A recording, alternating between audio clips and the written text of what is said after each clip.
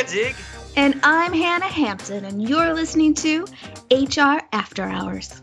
All right. Well, welcome to HR After Hours, the only HR podcast forced to take down their Tinder account for reasons unknown. Hannah Hampton, how the heck are you today?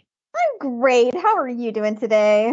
I'm good. So we're here for something a little different. We're going to call this our snack break. And we kind of put together these shorter podcasts for just a quick break to, have something to listen to, take a quick break, stretch from your desk, go put some sun on your face, whatever it is, since we recommended that to our listeners in an earlier podcast.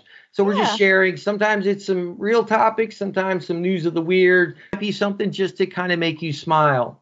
This is something I found, and this is actually older. I think it was the end of March when this article broke, and I didn't see it. As you know, I do a lot of work on the hospitality side. The hospitality industry, as you know, if you go out to a restaurant, is still feeling a big labor shortage. But that food service also goes to other things like your cafeteria at work, or maybe your kids' lunch service, their cafeteria.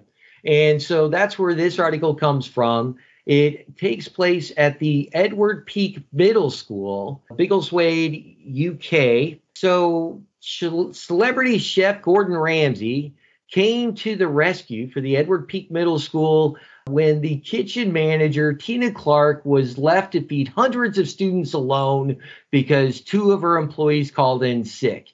And as most people know, you just don't have backups right now. There's no one else to call in. Yeah. Of course, Chef Ramsay is generally known for being the outspoken, robust, sometimes downright mean celebrity chef he's on Hell's Kitchen and MasterChef.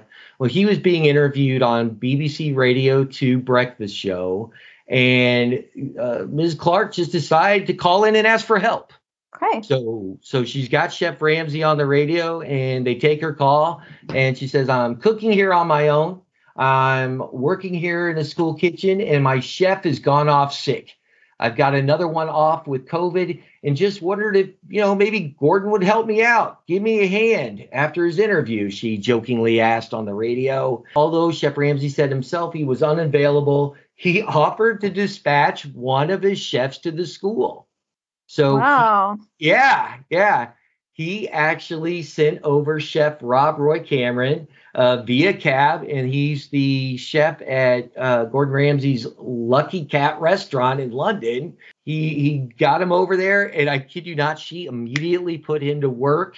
He was prepping cauliflower cheese for the students. When asked about it later, Clark responded, "I'm sure he was terrified by having 3 menopausal women around him in the kitchen all day." And then the school was sure to thank both chefs through social media and recorded messages, one of which was played for Chef Ramsay on BBC's The One Show the next day.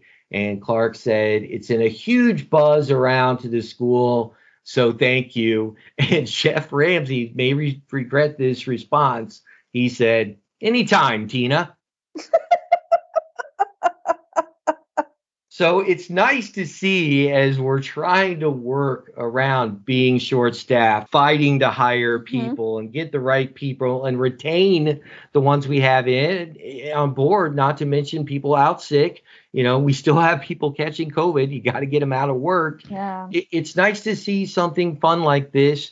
Yeah, sure, it got them a little media attention, but I think it's kind of a shiny little spot in our day, so to speak. I like that. That's a nice story, and it was kind of funny too. Yeah, so go on, enjoy the rest of your day. And Hannah, what's that catchphrase? Let's keep the human in human resources. All right, enjoy the sun and then get back to work. All right, bye.